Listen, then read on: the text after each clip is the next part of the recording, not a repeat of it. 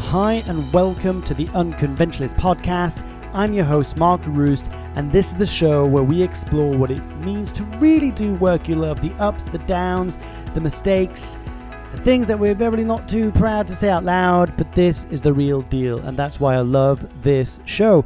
First of all, I wanted to say a huge thank you for all your birthday messages that you've sent me over the last few days since I released my episode, the special birthday edition episode, celebrating the 2-year anniversary of the podcast. What? So that's pretty amazing. I've got a really, really great guest on today, Leanne Spencer. I'm going to get in a bit more about her profile and why I'm excited about it. But I also wanted to let you know some exciting news. There's a person I've been meaning to get in touch for a while that I've really wanted to get on the show, someone that I've been following for a few years and that I just really enjoy his style, his work, and kind of the messages and the content he puts out there. And his name is Noah Kagan. And he's going to be coming on the show in August.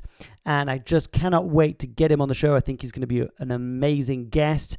And as such, I wanted to throw it out to you. If you have any questions you'd like me to ask Noah Kagan, if you don't know who he is, he was the employee number 30 of Facebook. He was employee number 5 at Mint. And he was also the founder and the head sumo at appsumo.com. Awesome little resource for entrepreneurs out there. So check him out. And if you've got some questions you want me to ask me, if you want me to ask Noah some questions, let me know. You can tweet them, you can email me, you can Facebook post them, Facebook message me. You'll find a way to get these questions to me. I know that you're resourceful. That's why you're listening to this podcast, because you're scrappy, like just insanely talented, creative, awesome person. I know that for a fact. And I've got a few updates that I want to share with you, which I feel very excited about.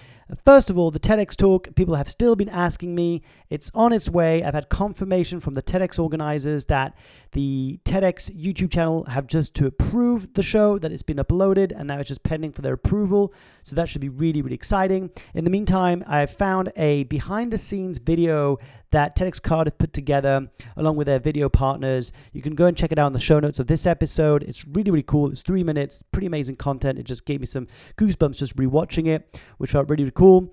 The other exciting news is that I'm going to do an episode about this because this was quite a funny experience. I'll do like a soda round about it. But maybe a couple of weeks ago, maybe 10 days ago, I ended up going and applying for an accelerator called the Entrepreneurial Spark, and it's an accelerator funded by NatWest. And one of my friends in Leeds is doing it. Big shout out to you, Karen, if you're listening. And one of my clients over in Bristol also is doing it. Big shout out to you, Andrew.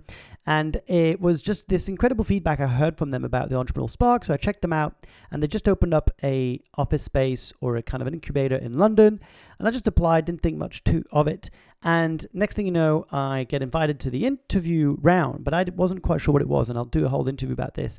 It ended up being a pitch, and I had to pitch the Unconventionalist. And I felt like I walked into Dragon's Den thinking I was walking in having a cup of tea with someone that you were about to meet. So I was so unprepared. I felt terribly embarrassed, and I promised myself that I would never ever enter a conversation like that again, feeling so unprepared. So I'll tell you more about that in a bit. Can't wait to share my experience with you.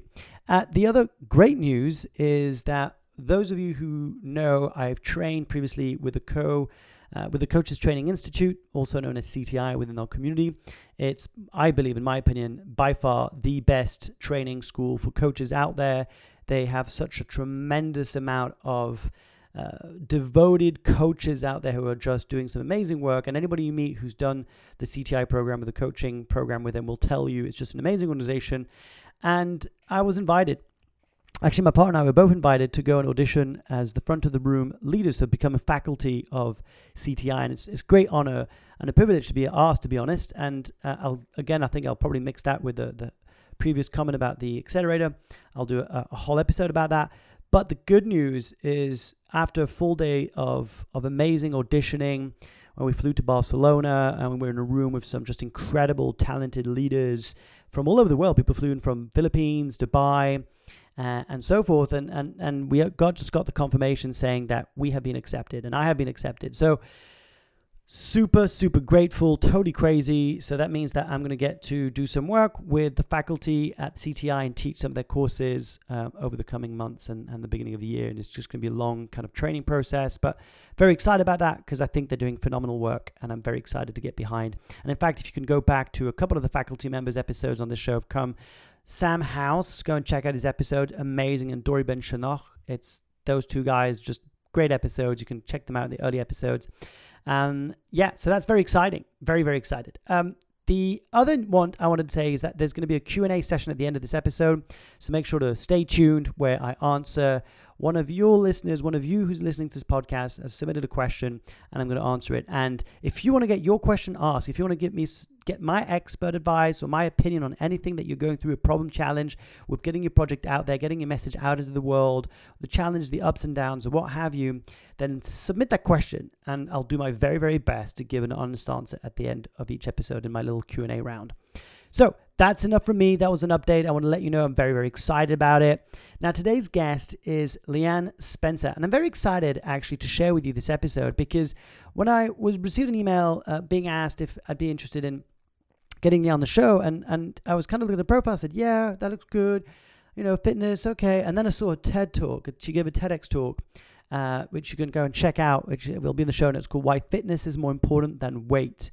And what I really loved about Leanne is that she brought an amazing angle to this question that I've been struggling with. And if you've been listening to the show for a while, then you know that by far one of my favorite topics is health and fitness and well-being and our relationship to our body, to food, and really just openly talking about that. And she actually brought a really interesting point, which was, what if instead of what we usually do, what if we shifted our focus from seeing what our body could achieve, rather than what it looked like? And it sounds so simple, but what an amazing shift that was. And so we sat down and I was just amazed at hearing Leanne's incredible story of how she overcame humongous adversity. She was treated for alcoholism in 2012, had an excessive sales corporate job for 17 years, being very good at what a job, working in the city, burning the candles at both ends. And then how through exercising, she rediscovered really her voice. And this episode, I believe, is not just about reclaiming your health and reclaiming your body and your sanity and what have you, but more importantly, it's owning who you are, telling the world who you are, and being more at peace with who you are. And it's a beautiful reminder that we are all on our journeys, no matter how big or small. We all have our struggles, and there's always light at the end of the tunnel. So I'm extremely honored and excited to share with you today's guest. I give you the one and only Leanne Spencer.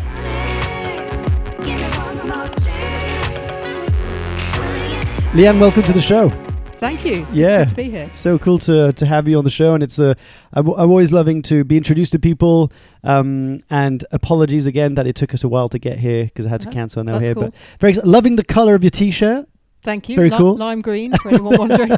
Yeah, and anyone who listens to the show knows how much I geek out and how much I love talking to anybody involved in the health, wellness kind of area or industry. And I think you've got such an interesting story. And stories is what I love. If we go back to a few years back, you were in sales. Yeah. For a long time. Yeah. Like 17 years. Yeah. So in the city. Yeah.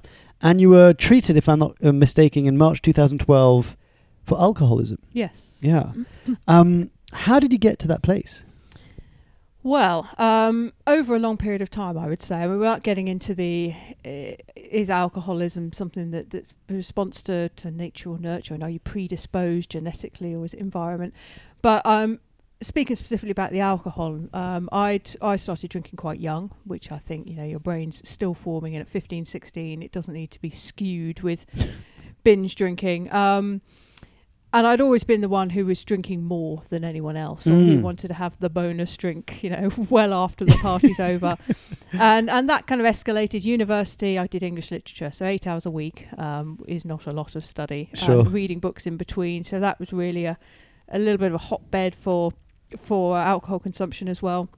And then moving into a career like sales, that in some ways, no one's expecting you to drink a huge amount every day, but it's a role where alcohol is encouraged. Yeah. It's part of the culture. Networking, you're going to events, you're holding a glass. A client spends money with you, you take them out. But I can't blame the environment, and I can't blame the role or the companies. No one's saying drink up to 3 bottles of wine a night, which is where I'd got to with it.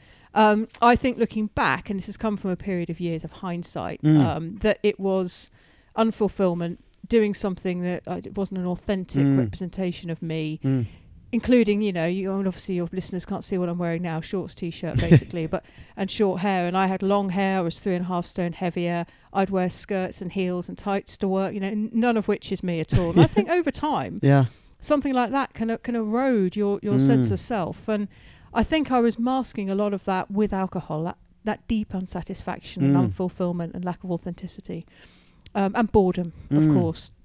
And I would attribute those things really to the eventual escalation of my drinking. And were you aware of it? So when you're going through this period of your life and you kind of, I remember I listened to a bunch of your talks online, and I think you explained at one point where you didn't close the deal that you were meant to close, and you're going back to the office, I think, or you're going back home and you're thinking about quitting your job, and I think that's before you quit. But were you aware that this was a drinking problem? Definitely. Yeah. I'd always been a heavy drinker. So to quantify that, in the last few years, certainly it was March 2012 when I gave up for the third time and the final time. But for the years preceding that, I'd been drinking probably a bottle of wine a day, whether it's a glass at lunch and not the remainder of the bottle, but, another couple of glasses or a bottle in the evening. Yeah. But so it definitely been building up. And I was aware of it certainly in the last 5 years. And then my brother had an incident which was linked with alcohol, where he was in hospital and critical care for 5 days. And I then went back, and it was actually an alcohol-induced seizure that had been believed he'd had. And I didn't even know these things existed. So I went home and I Googled it. And then you come across different websites that give you a checklist, 20 things to check to see if you've got a problem with alcohol. And I scored highly on all of them. And then I thought, And it was a few months after that I gave up for the first time. And I was on an outpatient detox program, which basically means you're given medication, which you take to mitigate the withdrawal effects, and then you stop. Yeah. And that lasted for about 7 months. The second time I was in what was my last city job, I gave up for 3 months, but I just ran out of excuses I could give at work, and I had a networking event coming up. And I thought, well, how am I going to play this? No one was pressuring me at work to drink, by the way. I mean, I don't want to be quite clear about that. But there was a little part of me saying, oh, maybe you're going to be all right. You can go back to... Sure. You can start afresh. Yeah.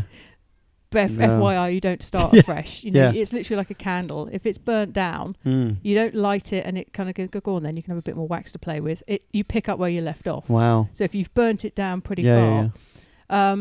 And then I kind of negotiated with myself about this networking event. Maybe I just have one, like carry it around. But if I'm going to have one, I don't want to have that one in front of clients and colleagues when I haven't had anything for 3 months. So the week before I'll have one, and then I'll have a couple, and I'll build up a little tolerance for this networking event, which of course sounds laughable in hindsight. And then boom, you're right back drinking where you picked up from. And then the climax of it all came in March 2012 when I'd been in a new job for 9 months and I was on extended probation, and they'd given me a fairly hefty but achievable number to hit if it was all going to go well. Your KPIs, like the kind of numbers you're supposed to hit? In sales, it's pretty simple, really. Yeah. I mean, the KPIs that lead to the big number, which is you need to hit this much revenue. Okay. Month, that's your quarter. budget. Yeah. Target, your budget number, And the KPIs leading up to that are how many meetings are you doing, how many sales conversations are you having. But really, you can have one sales conversation and generate the number, and they're happy. So I had this number to hit, and I was on track to hit it. And the deal that was going to get me over the line was with a third-party provider who was building a system that I was going to feed the data into. And I had this meeting on Friday afternoon in March, and I went to the meeting, and my contact told me pretty soon into that meeting that this deal wasn't going to happen. His client had pulled out, so they didn't need my data. Very sorry. Look forward to doing business with you in the future. So as I came out of that meeting in Monument, and I walked over London Bridge, and it was a very ordinary Friday afternoon. There were people rushing across the bridge both ways, grey, windy. I just thought, I think I'm done here. I know that I'm going to have to feed that information back to my sales manager, and it's going to be a difficult conversation. And by the time I got home, I looked at myself in the mirror, 3.5 stone overweight, as I said, chronically abusing alcohol, and burnt out, really. So I took that as my opportunity to get out. And I'd got to a place with the drinking where you're very tired. Were you functioning? Yes, sadly. Yeah. But, I might shake in the morning. Yeah. So it was very stressful having to conceal all of that. Sure. And I think it just comes to a point where I think it was going to come up on the radar anyway, work-wise. So I thought, let's just pull the plug on this yourself. So is this, by this point, had you discovered boxing yet, or did that come later? Yeah, I had discovered it. I always maintained a level of health and fitness, despite all the many years of drinking. And I'd been going to the same boxing gym that I still go to. In fact, was in this morning. I've been going there twice a week for a decade No now, way. unless I'm out of the country. Perhaps doing one a week, but that's my staple. Yeah. So I had been going in there, but just, I mean, God knows what it was doing to my heart, because after a big old Friday night, I'd be in there Saturday morning, boxing, burpees. Yeah. But yeah, Lovely. I did maintain that. Yeah. But the value in that exercise really came when I was living when I was off alcohol. Because there's a documentary or like an interview on IT. I forgot what the channel was. ITV. That's where you're interviewed. And you've got like a cap on. Yeah.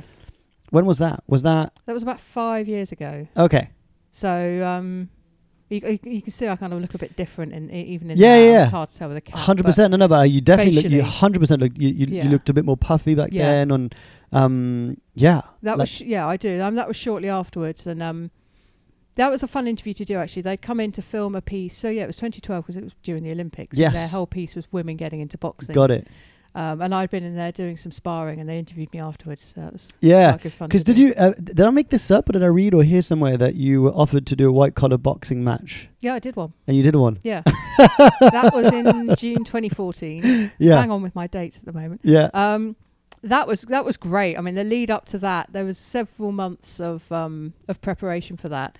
And it's I'm 68 kilos when I fought, still am, and it was quite hard to find someone of the similar weight. I sparred with mainly men, and then I got a match up, and then it would fall through, and I got a match up and it would fall through. But anyway, the date finally came around, and it's a really interesting experience learning to spar. Sure. Because to start with, I've done a few talks on it. You get into the ring and you're just getting battered. It's horrible. You're getting uppercutted, hooked under the chin, around the side of the head, full in the nose. Yeah. It's revolting, and you just have to keep taking these shots until you learn one of the basic tenets of boxing, which is keep your hands up. Defend yourself at all times. Yeah. But when you're thinking about throwing punches, defending the body, defending it's the horrible. head, you've got too much going on. But there comes a point where you get a bit pissed off with getting caught, and you learn to keep your hands up. And I think also like your adrenaline drops a little bit. Like I think when you start sparring, it's super tense and you're super stressed, and all your shoulders and you're like super tense everywhere. And then the more you kind of get used to a little bit of a few hits, and you maybe relax a bit more into it. Yeah. And then your breathing comes back a bit. Yeah. I don't think it stops the hit, but then I love what you said about the hands. Keep your hands up. Yeah. Golden rule. Basic rule. Yeah. It's a bit like business. It's like starting a business. You get hit all the time. Oh my god. It's very similar. I did a talk for KPI that we mentioned earlier about entrepreneurship being a bit like boxing. Yeah. And I drew a strong parallel. Oh my god. I gave a talk a few years ago about entrepreneur like MMA. Because I didn't do boxing. I used to do mixed martial arts, and I 100% agree. And for people who don't know who KPI is, it's the How to Become a Key Person of Influence. And if you've listened to the show for a while, then you know that Daniel Precy's been on the show, one of the co-founders and the CEO of Dent Global now, I think they're called. Dent Global, yeah. Yeah. So you and then you decided. So you ditched your job at the city. Yep. You then got yourself into, is it rehab? What's the technical term for? Yep. Yeah, I did. I had 6 weeks in a place in Lowestoft, which I actually quite enjoyed. I mean, my partner used to say at the end of each day, "How's it been?" I'm just like, "Oh, just another day in rehab." I mean, the whole point is they're the same. Is it routine or? It's very routine. Is it? Yeah. It's very routine. There'll be a bit of variety across the weekend, but the weekdays are very similar. Because I must imagine it's like one of the things about alcohol, it's just available everywhere, and it's within our culture. It's like a cultural thing. So I'll have a drink, come and have a pint, or I worked in companies, and again, I think I can mirror what you said about it's not the company, but there's something about the culture sometimes. Yeah. I remembered myself at times, I would order a glass of water in a gin and tonic glass with a lime inside to pretend like I was drinking gin and tonic, because I just couldn't handle all this drinking. I didn't want to be drinking because I was training or something like that. And I thought, this is ridiculous. Yeah. This is so ridiculous. And how did you manage? So once you came out of those 6 weeks and you had to be back into functioning society, how was that for you? Well, I mean, pretty easy. I got on with it in rehab, and the fundamental thing actually is that when I walked into those doors in Lowestoft, that Lowestoft centre, I was ready to stop. So, and that's the main thing. I mean, most of the people that I was in there with, it's a cohort of about 24, I think. One's now dead. One's in prison on a murder charge. And the other 22, I would guess, vast majority have relapsed. Wow. And I don't know what's happened to them since. The stats are awful sobering. for rehab conversion. That said, a lot of people are in there because social services have said, look, you're never getting your kids back unless you go through this program. So they're going there and they're going through the motions, but you know full well that they're not going to. They've got no serious intent. Yeah, and when you find yourself in this situation, do you look around and go, shit, this is real. Like, this is it. Like, if I don't get through this, then I'm going to be back here and... Yeah. But, yeah, I mean, I wouldn't... Actually, if I needed to, I'd go back. But because what it was for me was a rest. I'd got to the place where I hadn't had a breakdown, but I really stopped caring about a lot of stuff. So in the 4 days between resigning and going into rehab, I was just at home drinking on my own, from morning to lunchtime before passing out, waking up, not a good sight. Yeah. I've forgotten the thread of what I was saying. About I was asking about if you were looking around in the room and thinking. That's right. Yeah. So I would go back if I needed to, but no, I mean it's not a normal environment to be in. The guy who used to run a lot of the sessions would say, "Look, you're in a rehab. There's very few people that go to a rehab. That's where you've come to with it." So it didn't act as a strong deterrent. Okay. The strong deterrent would be that everything I've worked to create in the last 5 years Wow. would go. Yeah. It would go if I was to start drinking again, because like I said, in an analogy with the candle, I'd pick up almost within a week. I'd be back where I'd started. Wow. So what's your relationship to alcohol now? Is it kind of, do you kind of fear it? Are you more Frosty. at peace with it? Frosty. No, I'm at peace with it, but I think culturally we could all learn a thing or two from. A lot of people have an issue with alcohol, whether that's I have to be careful how much I drink, or I tend to lose my phone after 2 drinks. That's a problem. If you end up cancelling appointments the day after you've had 3 drinks, that's a problem. It's not the quantity of alcohol, it's where it gets you. My partner drinks lightly. A lot of friends still, I mean, I'm 42, and a lot of the friends who I was very hedonistic with have either had kids or they come to the same, not similar stories. None of them have been treated for alcoholism, but everyone's just calmed down. Yeah. So I have an okay relationship with it. I'll never touch it again. I'm not under any illusion that that's how it is for me, and I'm fine with that. I don't miss any aspect of. I had a good innings as well. I had a good 20 years of, cavorting, having a good laugh and drinking on a beautiful Sunday afternoon. I don't feel like someone pulled the plug halfway through the fun and said, Yeah. There's nothing like there's no unfinished business with alcohol. There's no unfinished business. No, I bled it dry. Yeah. It's what is it? It's the way I lived it. You only live once, but the way I've lived it once is quite enough. I forgot I said that, butchering that quote. Cool. So you discovered boxing, and then you decide to become a PT. Yep. So it was probably, it was while I was in Lowestoft that I'd thought about what I wanted to do next. It was around 3 things. It was running my own business, which had always been an aspiration. Something that was predicated around health and fitness and meaningfully helped other people. Did your dad used to run a business? Yes. Yeah. Yeah. So, and I'd wanted to emulate that from a young age. And I think that's where that desire came from. But I also thought I'd be pretty good as an entrepreneur. I just didn't have an idea for quite a while. And I think I got caught up in other things. Well, if you master one of the most important aspects of any business, sales, you're 50% there. Yes, well, I agree. I agree. So it's finding something that was intersection of those 3 things. And that's how Body Shot came about. I thought about the name. It was Body Shot Personal Training at the time. I built a little website using one-on-one. That's where the lime green colour came from. One-on-one, still got that, So built that, and then bought some kit, some kettlebells, a slam ball, a mat, and a bike, and went out, and I was literally working for £25 an hour. I went in super cheap, and advertised on our local forum called the East Dulwich Forum. And of course, at £25 East Dulwich, I lived in Peckham. Oh right, yeah. I thought I heard you say something about a Peckham studio. So we used to record in Peckham. And when you gave me the West Hampstead address, I thought Peckham would be more convenient. But you obviously haven't got a studio there anymore. Yeah, no. Sorry. So East Dulwich. I know East Dulwich. So on the forum, and obviously I got quite a bit of interest at £25 an hour. Sure. And very quickly built up a network of clients. Okay. And got quite busy over sort of 12, 18 months. The price crept up to 35, maybe Sure. 40. But then I found myself in 18 months later, kind of getting burnt out again, Yeah. and not for a fraction of the money. Yeah. So I brought some other people on board, and it didn't really work, largely because I hadn't done the due diligence. It's kind of, you kind of Sure. tick the boxes on face value. So I'll give you some clients to work with. And then you take a commission on the client and Well, I mean, they paid me and I paid the PT Got it. a flat, a subcontractor got rate. it. Yeah. But it didn't really work out, bottom line. I mean, you can't just bring someone in Sure. and expect them to match you culturally. Yeah. And it was when my partner Antonia left her city job. Yeah. And she became a PT. Yeah. Now we've got two of us who Okay. are solidly working on Body Shot. Yeah.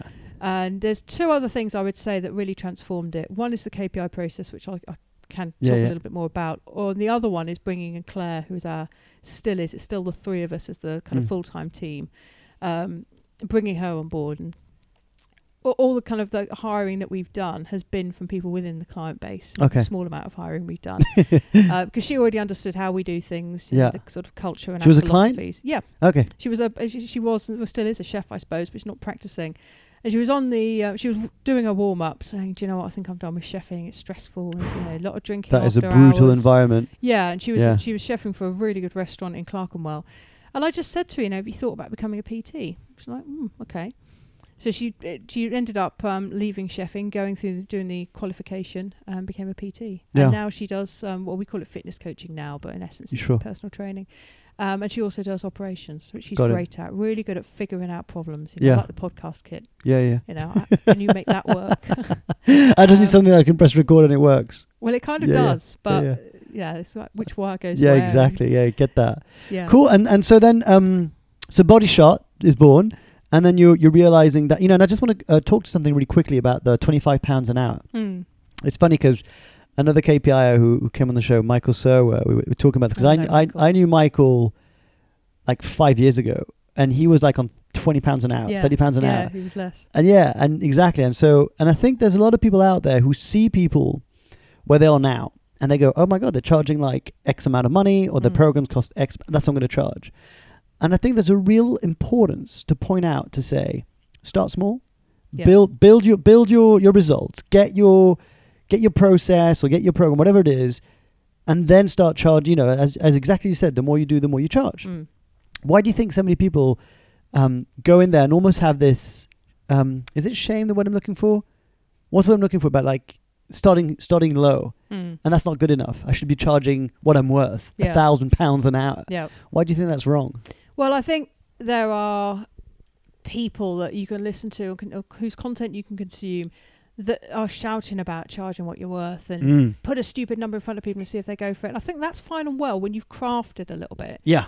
And if you haven't done that, you can slam a big number in front of someone and you only find out whether you're worth it or not once they've gone through the process. Yeah. Because you can put on a nice sort of facade, I'm worth $7,000, so go with me. At the end of the package, then someone will tell you whether you're worth it or not. So you can fool yourself into thinking, I've just closed a $7,000 client. Yeah. Ooh, but if you don't deliver, if you don't over deliver of 7,000, yeah. Exactly. I mean, you're not worth $7,000, but someone's paid it because they don't know yet what you're worth. They just kind of bought into what you've been telling them. I mean, Michael did the same kind of thing, and he just, I'm not necessarily start super small, but what Michael did, what I did, is start at a rate where you know you're going to get some interest. You've got some money coming in. You're free, go. And you also get to practice. And when, if someone's paying 20, 25 quid, they're unlikely, if you've sat there and only said 2 or 3 guiding words, they're probably going to walk out of there, or in my case, 10 of this, 13 of that. They're going to come out of there thinking I had value for my 25 quid. It's not difficult to get value. You say that I just got a negative review on eBay for someone who bought a pair of jeans for £3.41. You're joking. No, my postage cost me more than the jeans.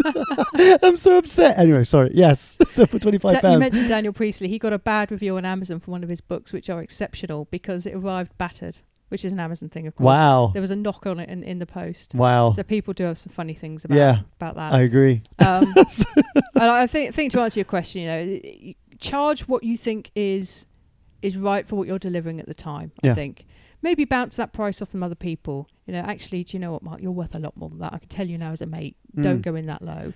But it's good to. I mean, what won't happen is you won't keep those clients. They won't evolve with you.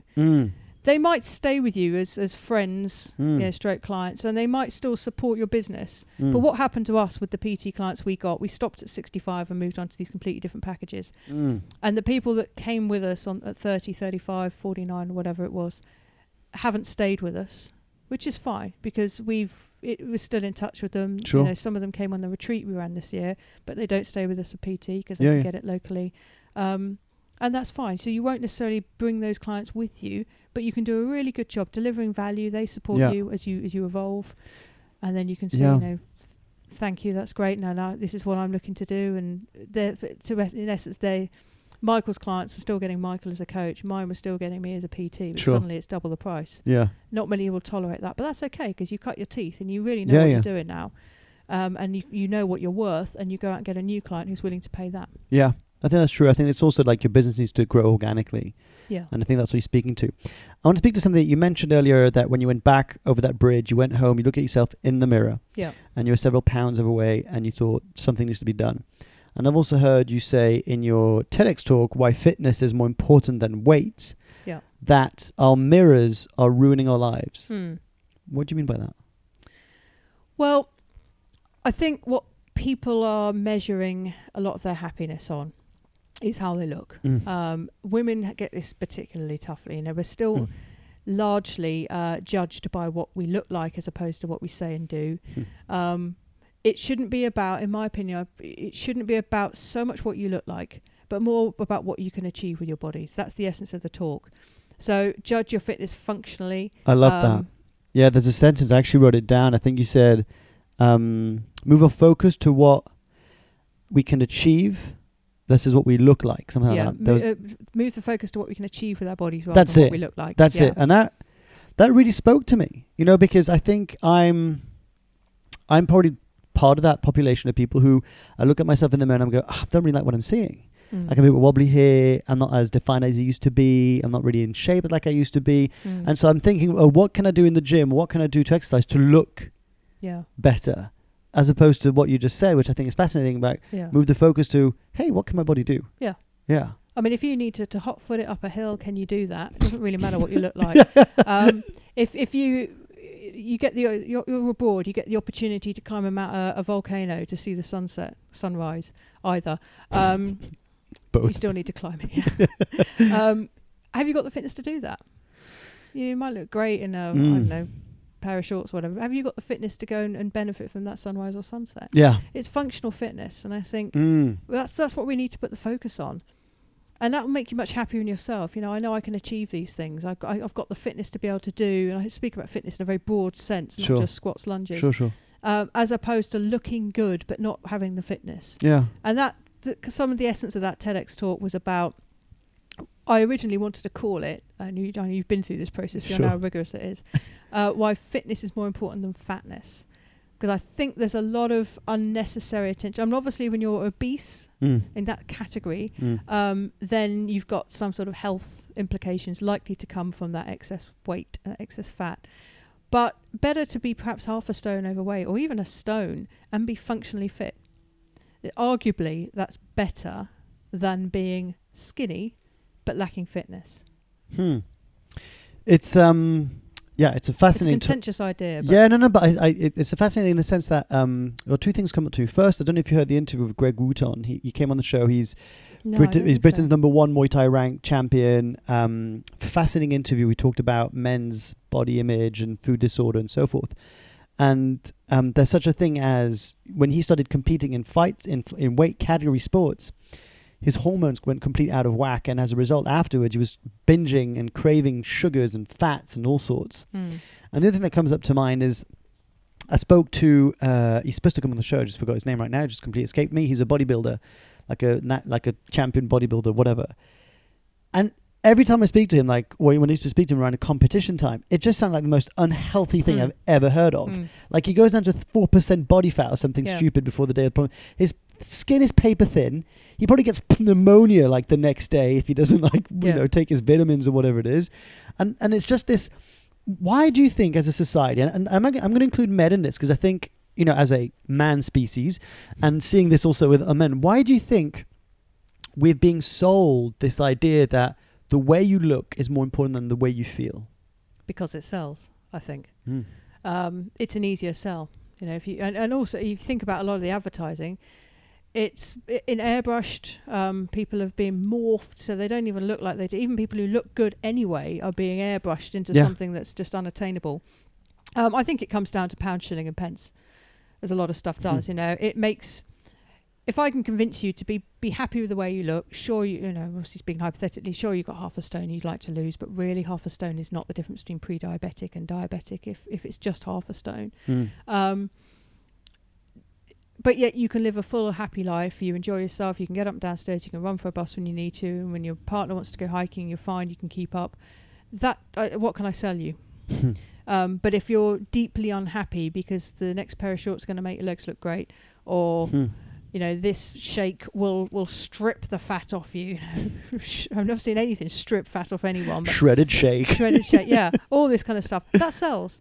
And it's preying on people's insecurities, which are also fed by the media, and a lot of the celebrity culture. If you buy into that stuff sells. It's easy to prey on your vulnerabilities, because a lot of people do want to look better. They're insecure they don't put the focus, and they don't derive their happiness and their approval internally in the main. So if you get majority of your approval from yourself, we all love a pat on the back and that was great, you're wonderful, everyone likes them. I like a bit of that, but the majority of my approval comes internally. I'm comfortable with the decisions I've made and what I'm doing, and proud of some of the things I've done.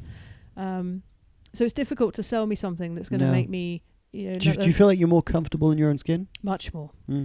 Much more. Really over in the last few years, actually, sort of last 5 years.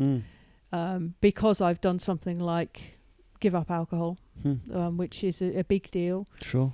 Take control of my life and my fitness. And I realise now that I was wearing a uniform that I didn't fit with, and now I'm very clear about, I'll get on stage in some Converse and jeans, not to every stage, obviously. Sure. But I won't dress to impress. I will dress not to stand out, perhaps. And in a corporate environment, you need to be a little bit more mindful of where you're walking into. But even then, it might be jeans, jacket, smart trainers. So I'm much more comfortable with my identity. Yeah. So that is a relatively recent thing. Yeah. Yeah, and that is beautiful to see and to hear as well. I think it's such a great also hope for people listening to this. I think so many people listening to this can identify with this idea that there's just something that they maybe feel like it's not quite good enough, and like maybe that's the way they feel, maybe that's the way they feel like they look like. And you actually wrote, I think your first book was Rise and Shine. Yeah. When did you write that book? About 2 years ago? A year ago? Yeah, it was just over 2 years ago. 2 years ago. Yeah. Which was built around the Rise method. Yeah. That you created. Which we don't do much with anymore. Yeah, exactly. and now you've got the second book that you wrote. Yeah, second book is Remove the Guesswork. So I wrote them in quite quick succession. And I'm working on a third, actually, but it's nothing to do with business. But I say working on. I have an idea in my head for a third, but it's nothing to do with business. First one was is about burnout. So it's called Rise and Shine, Recover from Burnout and Get Back to Your Best.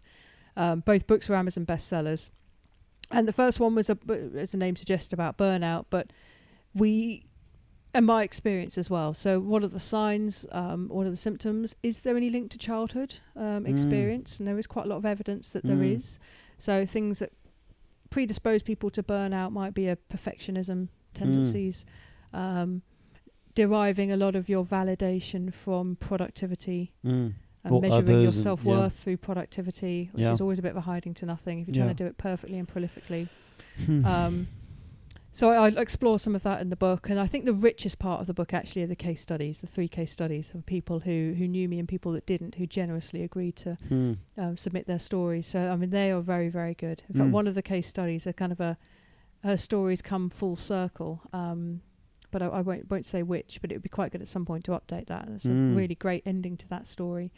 And the second book was written more for the business, like the business that you're trying to build and the message. Yeah, more about that. Yeah, I mean, Remove the Guesswork is very much what we do as a philosophy. We try and take the variables out of what's going on for somebody before we work with them, and that's through products like or technology and science. Mainly that's how it's done. And that book, Remove the Guesswork, the highly personalised approach to health, fitness and nutrition that puts you first.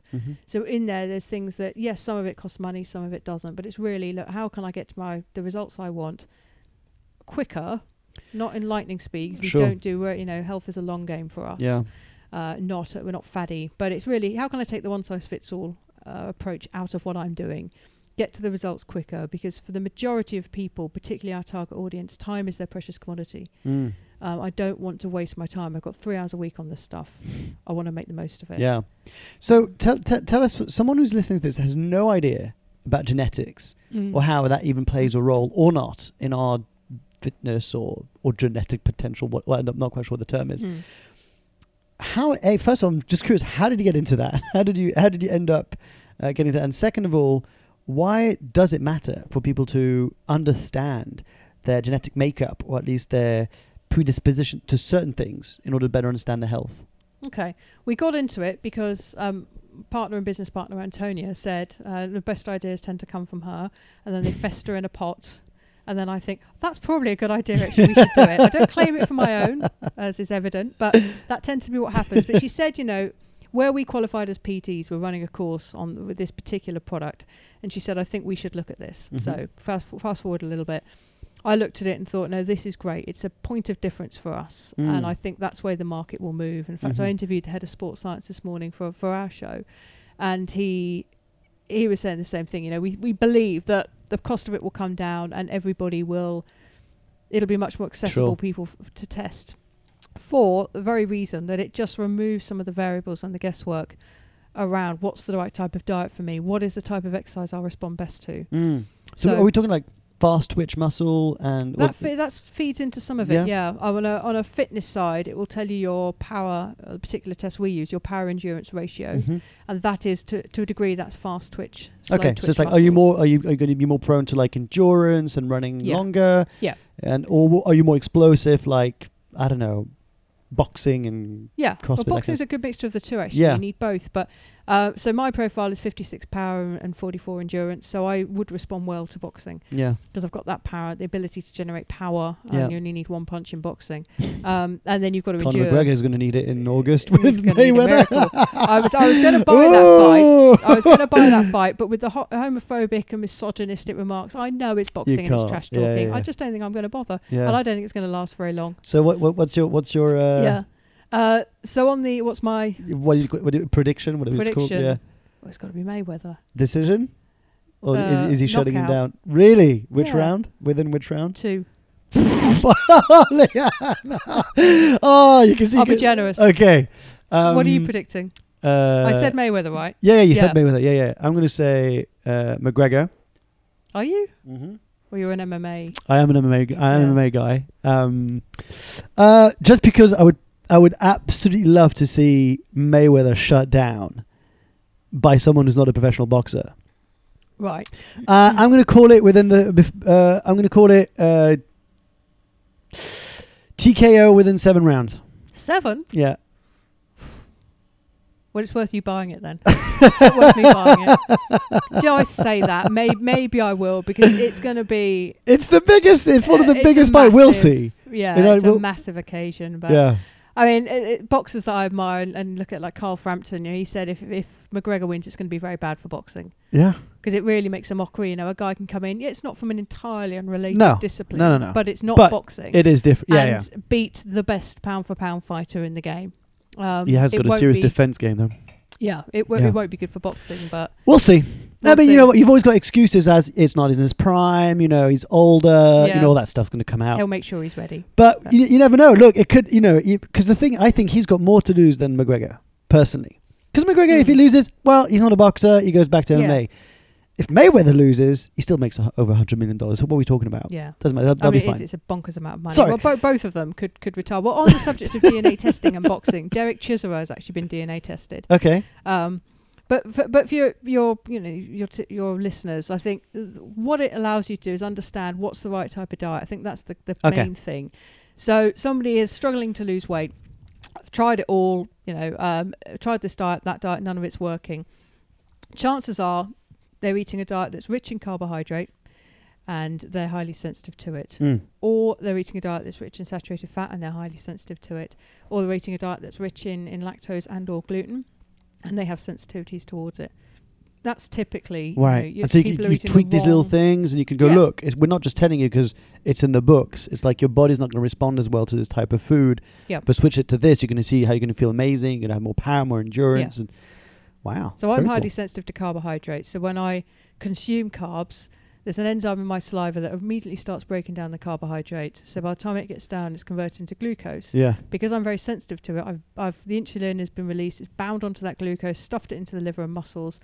And then an excess, anything I don't need, will be stored as subcutaneous fat. So I'm more likely to store excess carbs as subcutaneous fat. Wow. Which is your first sort of big learn. Are you more like a ketogenic kind of? Not really, no. I don't follow, I'll talk about it in a second, I don't really follow a type of diet. And the other thing is that I am I'll have a quick response to carbohydrate because I'm very sensitive to them. So I'm going to get a very big spike of energy and then dump down quite quickly. Okay. So for consistent energy levels and weight management, that's a biggie. So, quite often, but not always, people are highly sensitive to carbs and our diet is just very, very full of them. Oh my God. Yeah, I mean, particularly if you haven't planned well, you go out into the high street and it's all bread, refined carbs, pastries, breads, biscuits, biscotti, all that stuff. Yeah. No, I mean the diet I follow, I wouldn't give it a name really. I'd say predominantly plant-based, but I do eat meat. Something I dance around. You know, I don't want to. The way that we rear animals now to be mass slaughtered just sickens me. So we are careful about the provenance and quality of the meat we eat. And try to have it twice a week. Yeah. Mostly plants. So today will be large. You should connect with Tony Riddle. He's a guest that came on the show. Have you heard of this interview? No, I don't. Check it out. Tony Riddle, great guy. Natural movement kind of.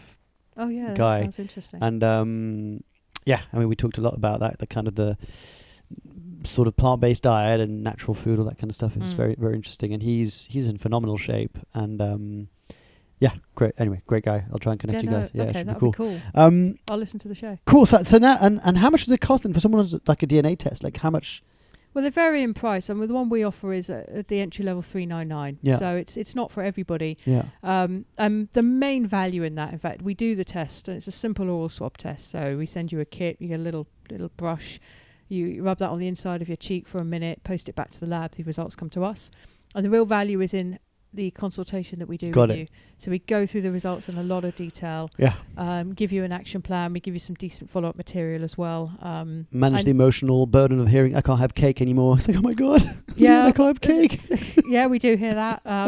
One of the things it tests for is alcohol sensitivity, which simply relates to whether or not you have the genetic variation that allows you to convert a small amount of alcohol into HDL, which is also nicknamed good cholesterol. But people think, oh my God, I'm sensitive to alcohol. I shouldn't be drinking at all. We get all sorts of different. Or I am not sensitive to alcohol. That means I can drink more. Yeah, that was my mother said. My own mother said I'm fine to drink, which was hysterical. So I mean, we explain what it all means, and the essence of what we do within our coaching programs, anyways, is be a change agent. So you can intellectually understand this stuff and have that information. And in fact, people have spent a fortune. We've seen it happen and still not be ready to change. So we try and do a good job of understanding where you are in that stage. Why do you think it's so hard to change habits, even if you know that it's good for you? Yeah. Well, it comes back to the start of the conversation where we talked about alcohol. It wasn't that difficult the third time round for me to stop because I'd had enough. I'd taken it as far as I could. I knew I was at a crossroads and the other path was not. I was not going to go there. And I think if you really want to change a habit, whether it's smoking, overeating, fundamentally you've just got to have had enough. And then you're ready to try and effect that change, to do the work that's necessary to get there. Eating's always a funny one because, of course, you can't just not eat. You can't just cut it out and never go near it again. You've got to find peace with it. I'm sure the show you did with Fidela talks a lot about that, and her book talks a lot about that. That's a tougher one, but the strong desire to change. And we send 3 powerful questions to people before we work with them, and one is, what is your intent, and why do you want it, and why do you want it now? And if people can answer those 3 questions, usually we know that they're ready, and the answers are quite interesting. And that's designed just to provoke thought, because quite often people think, I'm going to put some money behind this time I'm going to do it, and think that's enough, but it's not. You've got to have some really strong, compelling reasons why you are no longer doing something or going to start something else. Yeah, that's true. And believe it or not, money doesn't have... I mean, it helps. So when we really hiked up the prices of what we do, one of the impacts of that is that people do think, am I really ready to do this? Because it's X amount. And sometimes the financial... the investment financially is as important as the emotional investment sometimes, but really you need to have them both. Sure. Yeah. Powerful combo. Yeah. So we're coming towards the end of the interview, and that went quick. Yeah, I know, right? I'm just super curious about what are you up to now? Like, I mean, this is really exciting. So this whole journey that, the spectrum that you're going now, and you've got this small little team, and you've got an idea of the third book, which is non-business related. But what's the vision for Body Shot? In the like, what's one, like, if you had to say to the world one of your bold missions or one of the bold dreams that you have, what would that be? Yeah, well, there's two things. We want to be the number one choice for personalised health, fitness and wellbeing in the UK. Mm-hmm. That's the big goal, the big dream. The second one, I want to build a company that is sellable for X amount. I have a number. I've put it in a sealed envelope and left it with Mum. So I'll either ask her to open it and say, look what I did, or I won't, and she'll never know. Yeah. Whether we achieve those things remains to be seen, but we have got a really clear idea now of where we're going. We've got a very strong idea of who we serve, who our target client looks like, how we go about helping them. We're starting to build all the assets that you need to have a business in 24 assets. 24 assets. We haven't got 24, I don't think, but I'm working on it. But we're starting our podcast. I've got 2 books out there. What is it called? Well, let's plug in your podcast. What do you know? What it's the name? called Remove the Guesswork. There you go. Remove the Guesswork. When Thank you. When is it out? That will be out early August. Okay. Yeah. Cool. So we're starting to build all the assets that we need, and that's it for us. There's 3 of us in the core team. We have a virtual assistant who helps us as well, a couple of subcontractors that do some work for us. And the idea is just to kind of crank the handle, as Dan Priestley said. We've got everything set up now. We just need to, I want to start doing some events. It's one thing we're not doing. We're not running events. So I went to an event a couple of weeks ago for a TV training course, because obviously video is got the huge traction now, and we're not doing enough video. Yeah, I'm running a boot camp in September, I think, with an ex. This girl, she sounds amazing. She worked for 17 years on those TV sales shows. When you hey, this broom looks so amazing. Yeah, exactly. Yeah, but she obviously did not enjoy it that much. I think I don't know how much I can say on the tape, but she's really cool, and we're gonna sit down with people and we're gonna train them how to become better, more authentic salespeople in video. Right, should be fun. Oh, okay, that'd be interesting. Well, we're doing more video, so it's really about building. How can we get to that goal? I haven't put a time frame on that goal because I've put a lot of pressure on myself to achieve things, and by this, and I was following a lot of entrepreneurs that were going on about, if you're not doing 18-hour days, you're not committed. I can see a book by a guy that talks about fuck him. Yeah, I know exactly what you're talking about. Yeah. I like him. And when I say fuck it, it's respectful. And what I say by that is, I have a big pet hate with that. I actually, part of my talks, I always talk about. Some people will tell you need to do 18-hour days and that you're basically a loser if you're sleeping more than 3 hours a night. Great, if that works for them, then let them. But I've seen so many people as a result of that feeling miserable. Yeah. Because I'm like, oh my God, I've looked at all these vlogs every day. I spend more time looking at vlogs than on my business. And I'm like, stop watching vlogs, Yeah. Anyway, it's finding what works for you. And actually, as soon as I calm down a bit, because I like to operate where I can look out the window and see a sign that says too much, ? I like to run myself close to the wire. But you've got to make sure you don't get too close to it. It's a thin line, huh? Yeah, it is. And you've got a pot of energy. And if you've drawn 40% of that energy out to smash yourself on a big endurance event at the weekend, you've got 60% left. And I just sort of twig into this. It's not 2 pots, one for physicality and one for the stress of running a business. Sure. So you've got to pace yourself. And as soon as I just chilled out about all that a bit, listen to this chat we're talking about. It talks a lot of sense around social media. Sure. But actually, I don't want to run myself into the ground. If it takes us 15 years when it could have taken us 12, who cares? And it's also the quality of life, isn't it? It's massively about that. I mean, exactly. And actually, if you're enjoying every single day while you're building and progressing, that's it. Yeah.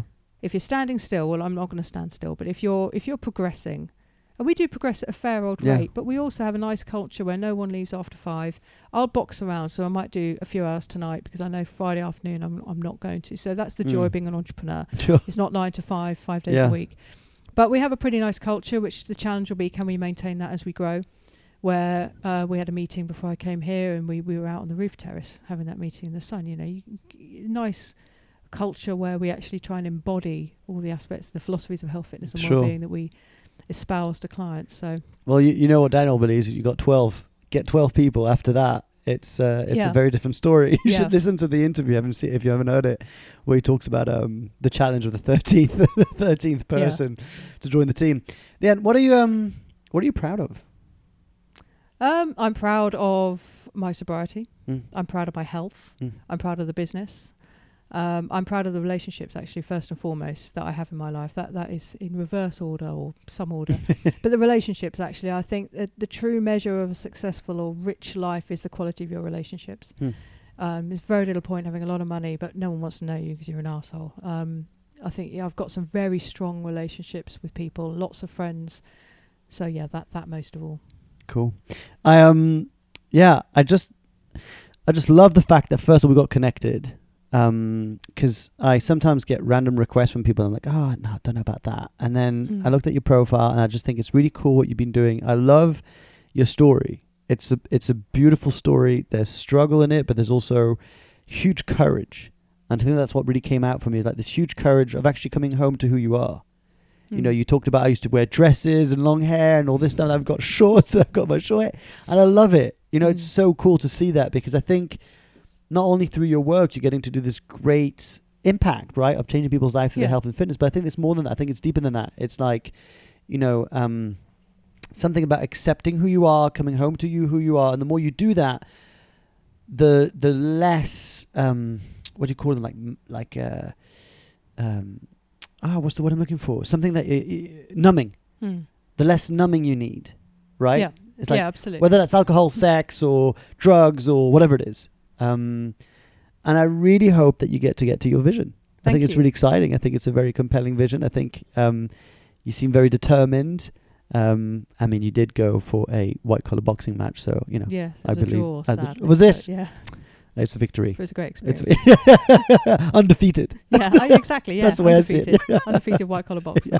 Leanne, if you listen to the show, you know my final questions. One of them is, what do most people don't know about you? I didn't think about this.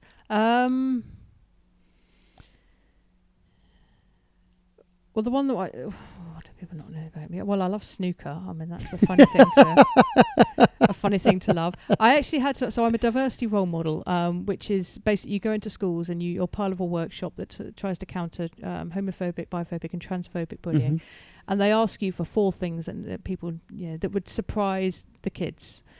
And I said to Claire, who's part of the team, can you think of anything? And she said, well, you love snooker. That's really weird. So there we go. I love snooker. I'll take that. Yeah. That's cool.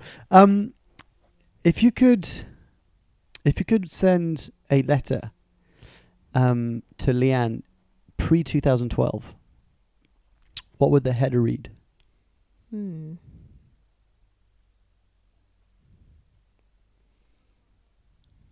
Oh, good question. I don't know. And I do know the questions, but it's only the unconventional one that I stood out. So I haven't prepped these questions, as you can see. Do it now. Probably. Yeah. Or take control or something like that. Yeah. For someone listening to this who are thinking about changing their lives, who want to start their own business, but they haven't pulled the trigger yet, what do you want to tell them?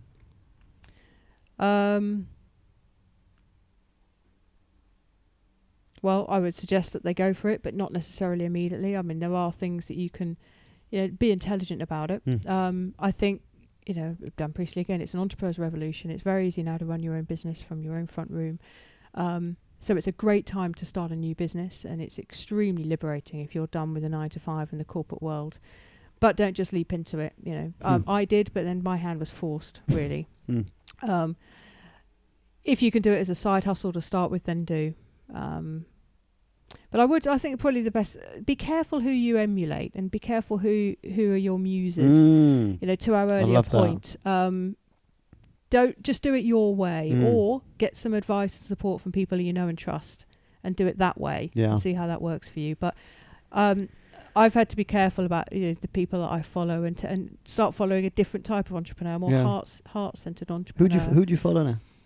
Dan Priestley is I love every word that comes out of his mouth because he's a decent guy as well. You see him promoting animals and equality, and he talks a lot of sense about business. Who else? Gary Vee, we talked about him for social media, makes sense, but I have to dip in and dip out with him because he's so brash. I wouldn't really call him a mentor or a muse. Yeah, but I'll tell you what though. Quickly on Gary Vee. So I went to go and see him speak. He came to speak in London. I was there. York Hall. Yes. Yeah. Were you there? Yeah. Okay. Cool. Yeah. So I went in the ring after and had like exchanged a few words with him and stuff, and I was really surprised how different he was. I imagine he's a really nice guy. He felt way more like nice and much more kind of like, it's weird the word I'm looking for, but like almost kind of like, he was just like really nice. It was just like, he was very different than like this kind of, you're a fucking loser. It's like, because you wake up at 7 a.m, you think you're bossing it. It's like, I hate myself. I think he's got his on stage persona, like a lot of people have. Whether you think that's a good thing or not. Yeah. And I imagine he probably is a nice guy, and it's phenomenal what he's done. It contradicts his advice. I think I agree with a lot of what he says. Be patient, stop complaining. Completely agree. But then he's built this business to what is £150 million business in 4 years. I mean, there's no patience in that. Yeah. But I agree, and I love what you said about be careful who you follow, because it's a bit like if you're I don't know why I'm going with this metaphor, but you're in the jungle and like you're trying to emulate another animal, and you're like, but we're not exactly the same animals, and I'm just going to struggle. Like if I'm a lion, I've got to swim. I'm probably going to hate it, or something like that. I don't know. That's about as good as the metaphor is going to get with that. Well, I know what you mean. Yeah. What's final question? What does being unconventional mean to you? So I did think about this, and I think I thought about something. I thought, well, that's really good, and I forgot about it. But I think what it would be unconventional to me means having the strength and the integrity to do your own thing. I think there's a lot of people doing the conventional thing, whether that's in their relationships or in their career or anything. They're kind of doing what a lot of other people are doing, what they're expected to do. I admire people who go against the grain and they do something that's perhaps challenged them. Whether it was, I didn't think I'd want to fall for that person, and they're not what I expected, not the gender I expected, or I never thought I'd end up in this type of role. But having the strength to actually think, well, I'm going to go with it. That's unconventional, and I think it's having be willing to celebrate diversity and not let fear get in the way of your decisions. It drives so many negative behaviours. Yeah, and I think having the strength and the integrity of self is unconventional. Love that. That's a beautiful answer. Leanne, where do you hang out most online, and where can people connect with you? So bodyshotperformance.com is our website. The social links are on there, but we're at Body Shot Performance on Instagram, at Body Shot PT on Twitter, and Facebook, Body Shot Performance Limited. Cool. Leanne, thank you so much for coming on the show. It's been a real honour. It's been great. Thank you. Thank you. There you have it, folks. I hope you enjoyed today's interview as much as I did. I was super honored that Leanne would share her story so openly, and she just was so willing to roll with the punches, no pun intended, when it came down to me asking questions. And I was just so fascinated and curious about what was really going on. And I love the fact that how her coaching business has just evolved, and how she's become an Amazon bestseller, how she's been invited to go and give talks, and how she's now even an advocate and ambassador for diversity. And I just think this is an amazing example of someone who's managed to find somehow an ounce of strength in them to turn around their stories. And I think it's never too late to own your story, to rewrite the chapters of the story in a way that you want, and to go out there and do the work that really means something to you. So I feel so privileged to have sat down with Leanne, and I also feel extremely honored to get to share that with you. Okay, so today's question is from Mary. And one of the questions that she was asking me is, how do you keep creating content, and how do you keep it fresh? Now, this is a question that I find really, really exciting, because how do you end up getting constantly topic about, let's say you've got a very clear niche, okay? So let's say one of your businesses is about dogs, or it's about pets. I don't know what it is, right? But let's say you've got a very specific topic. How do you keep on writing and creating content that keeps exciting and fresh? Well, there's a couple of things that I think about that. First of all, I think that one of the things I tell all my students and all my clients and everyone I work with, and I was taught this by Karina Gordon-Barnes, is that actually you think about all the questions that you've ever heard about the very thing that you're doing, whatever problem that you're trying to solve, whatever mission you're on, whatever is your quest, the message you're putting out in the world. What are some of the most common questions that you get all the time? And if that doesn't help, think about some of the questions that you had at the start of your journey. Because most of the time, people that you're serving are people who were like you just a little bit before than where you are right now. Maybe it's a few years back, maybe it's 10 years back, maybe it's just a few months back. But most likely, you've gone through a journey of transformation and discovery that you get to share back with the people in your community. And so writing down those questions actually is a huge gift and a huge asset.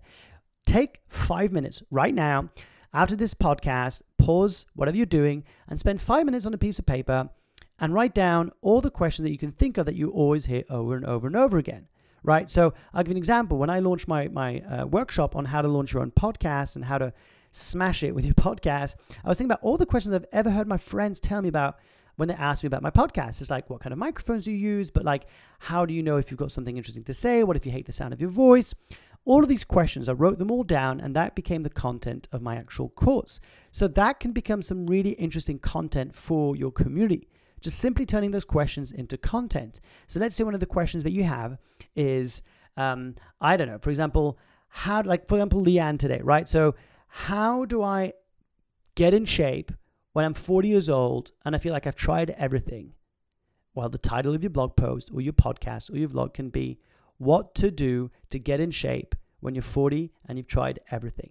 And then you can do the whole, what they call BuzzFeed kind of thing, is like 7 things you didn't know about being fit at 40, or 3 incredible excuses everyone makes that you can bust today. You can change around your copy. That's not what I'm talking about here today. But that's one way of keeping it fresh, by keep on coming up with some questions.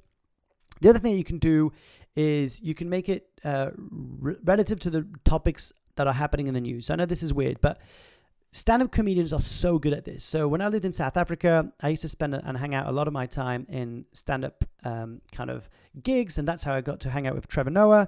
And it was this incredible thing that you would see something that happened in the news, and some of the most talented MCs and stand-up comedians would use that in their material and make it really relevant, and it was really funny. So you can look at what your content is today, and maybe you want to see what's happening in the news. So I'll give a really quick example, okay? So imagine you were one of the people who, like me, felt extremely stressed at the idea of Donald Trump being elected as president. So let's say that happened, and it's obviously a stressful thing. So you could write a topic that day that said, how to manage stress, especially when around presidential elections, that will impact your health negatively. So you can play around with that. People like Gary Vaynerchuk speak in his book, Jab, Jab, Right Hook, very eloquently around the idea that marketeers and brands should jump on trends. And he gave the example, the very famous example, I think it's Oreo, that during the Super Bowl, the entire stadium lights went out, and Super Bowl's team within 7 minutes, I think it was something ridiculous, managed to pump out an amazing creative on Twitter saying, no worries, you can dunk them in the dark, or something like that. And it just went viral. And it was an amazing example of using a topical situation to create a huge buzz around it. So those would probably be my best tips, is to keep asking questions around your community, keep asking questions about yourself, what you had beforehand. And what I found to be true is that the more I write, the more I talk, the more I do videos, the more I get content. And the other way that you can go about it, this is a bit more cheeky, you can go online, you can go on YouTube, you can go on Google, type in some of the questions that you might have and see what are the most topical questions that come up. What are the biggest questions that come up? And those can be titles for some of your blog posts, or some of those can be some great questions you can go on to. You can go on blogs, you can go on communities online, you can go on Facebook groups, see what the conversations are happening. And actually going on Facebook groups is a great idea. Go in there, see what people are talking about. What are the questions they have? What are the challenges they have? Write down some of the questions, go and write a blog post and say, hey, I saw your question and I just thought that this might be helpful. I did this for you, and then name that person in your blog post. Just make it super personable. There you go, Mary. I hope that was helpful. I really love this Q&A round, so please send me your questions. Let me know how I can help, and I'll do my very best to answer your questions and hopefully help you get unstuck. There you go, ladies and gentlemen. Next week, make sure to tune in. I sit down with one of my buddies and an amazing, multi-talented, pluri-talented guy called Robin Boot.